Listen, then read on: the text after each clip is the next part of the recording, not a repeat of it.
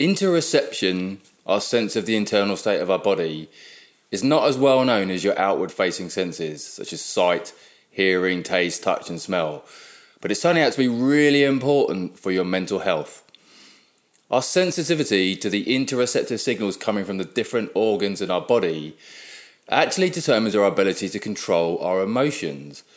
And neuroscience and psychology is developing new techniques that help you tune into your body and alter perception of its interoceptive signals to overcome a host of mental health problems such as anxiety and depression. Let's discuss.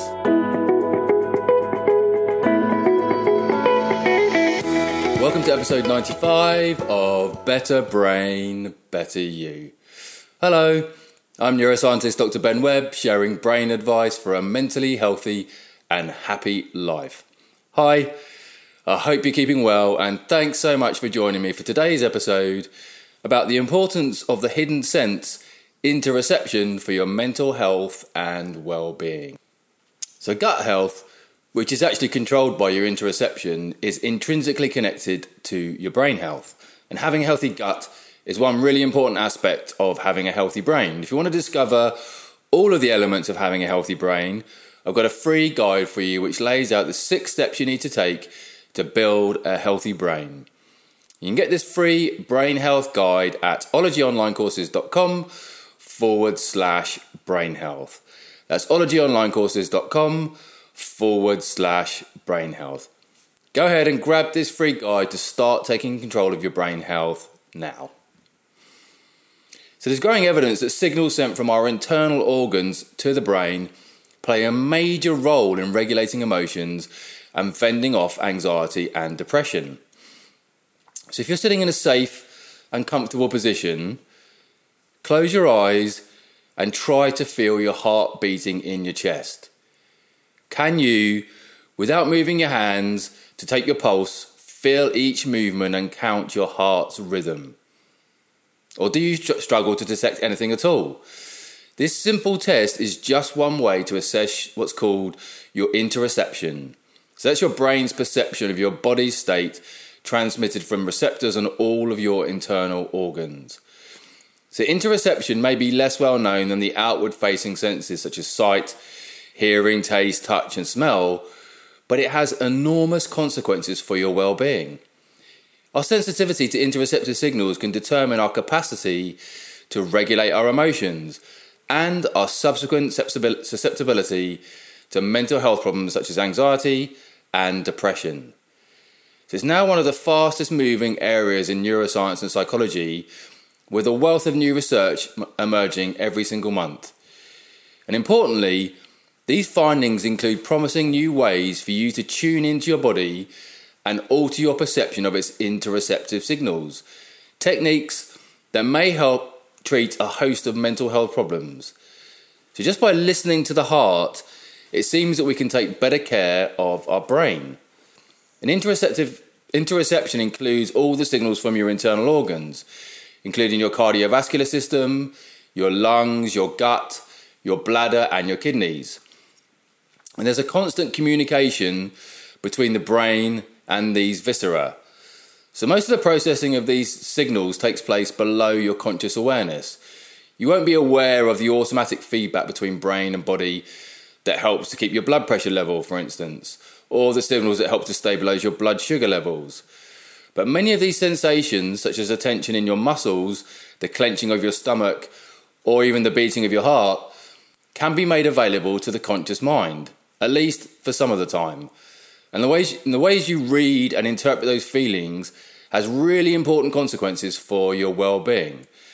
So we're starting to recognise interoception as a key biological mechanism for mental and physical health, where understanding our body's signals helps us understand and regulate emotional and physical states.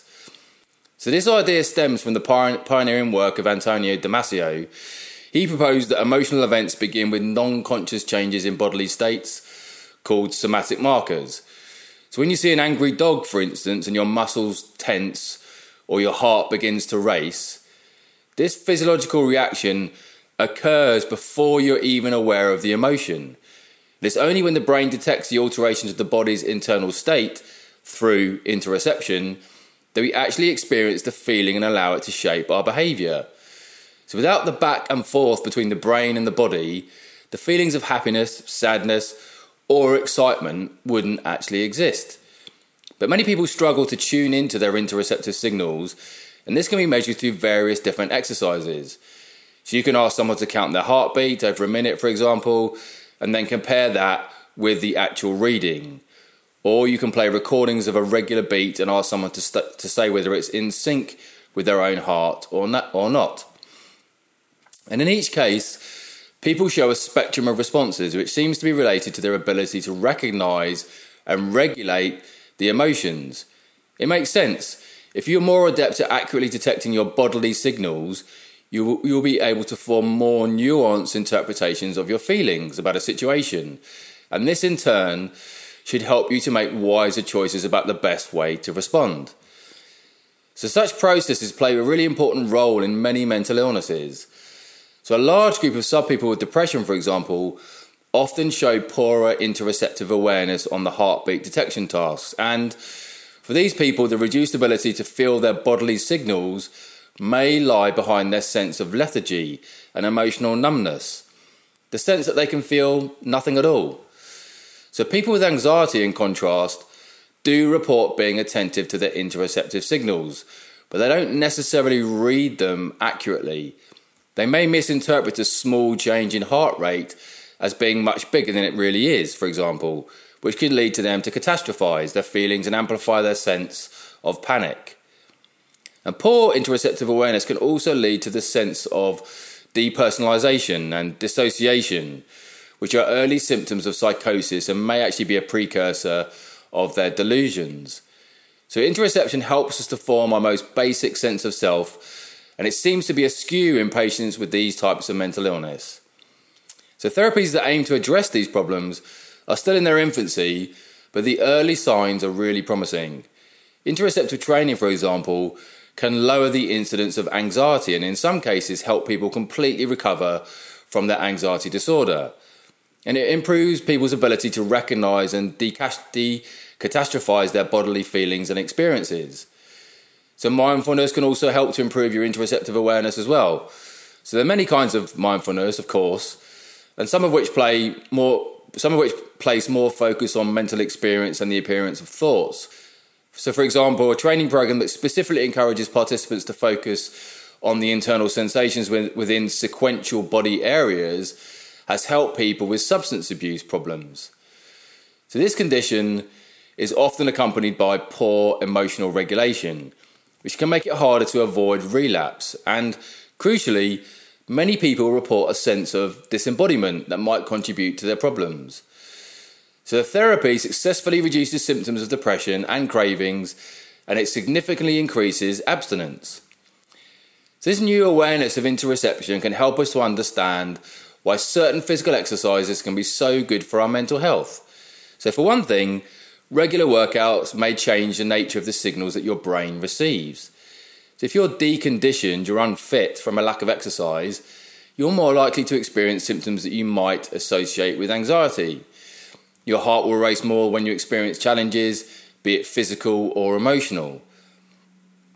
And as you get fitter, and organs such as the heart become more adept at dealing with strain, your body will show a more resilient response to changing circumstances, changes that could spill over into your emotional well-being.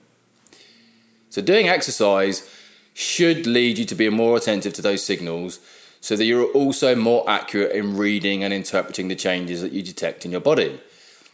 So this doesn't mean that all athletes have very high emotional regulation capacities, but they do have an advantage precisely because their interoceptive system is better attuned. And it's not just aerobic exercise that will help. Increasing evidence suggests that strength training can be really effective at reducing feelings of anxiety. You might expect this to arise from the aesthetic improvements and the ego boost that comes from looking more toned, but the effect remains even if you control for visible changes in muscle size. So one potential explanation is that the training somehow alters the interoceptive signals we're receiving from the muscles. So by engaging with our muscles, we feel physically sturdier and more capable to deal with threats. And this bolsters our sense of self-esteem and mental resilience too. So interoceptive feedback from the muscles can tell you something unconsciously about what you can achieve in the world. So after strength training, your body feels that it can cope. And so on some level, you feel a bit more in control of life. So interoception, it seems, is one of our most important but hidden senses. By paying a little bit more attention to the signals it sends to you, you may be healthier in body and in your brain. So don't forget to grab your free copy of our Brain Health Guide to learn the 6 steps to a healthy brain at ologyonlinecourses.com/brain health. That's ologyonlinecourses.com/brain health. Thanks so much for tuning in today. I really do hope that today's episode was helpful for you. Take really good care of yourself, and I will look forward to seeing you next time.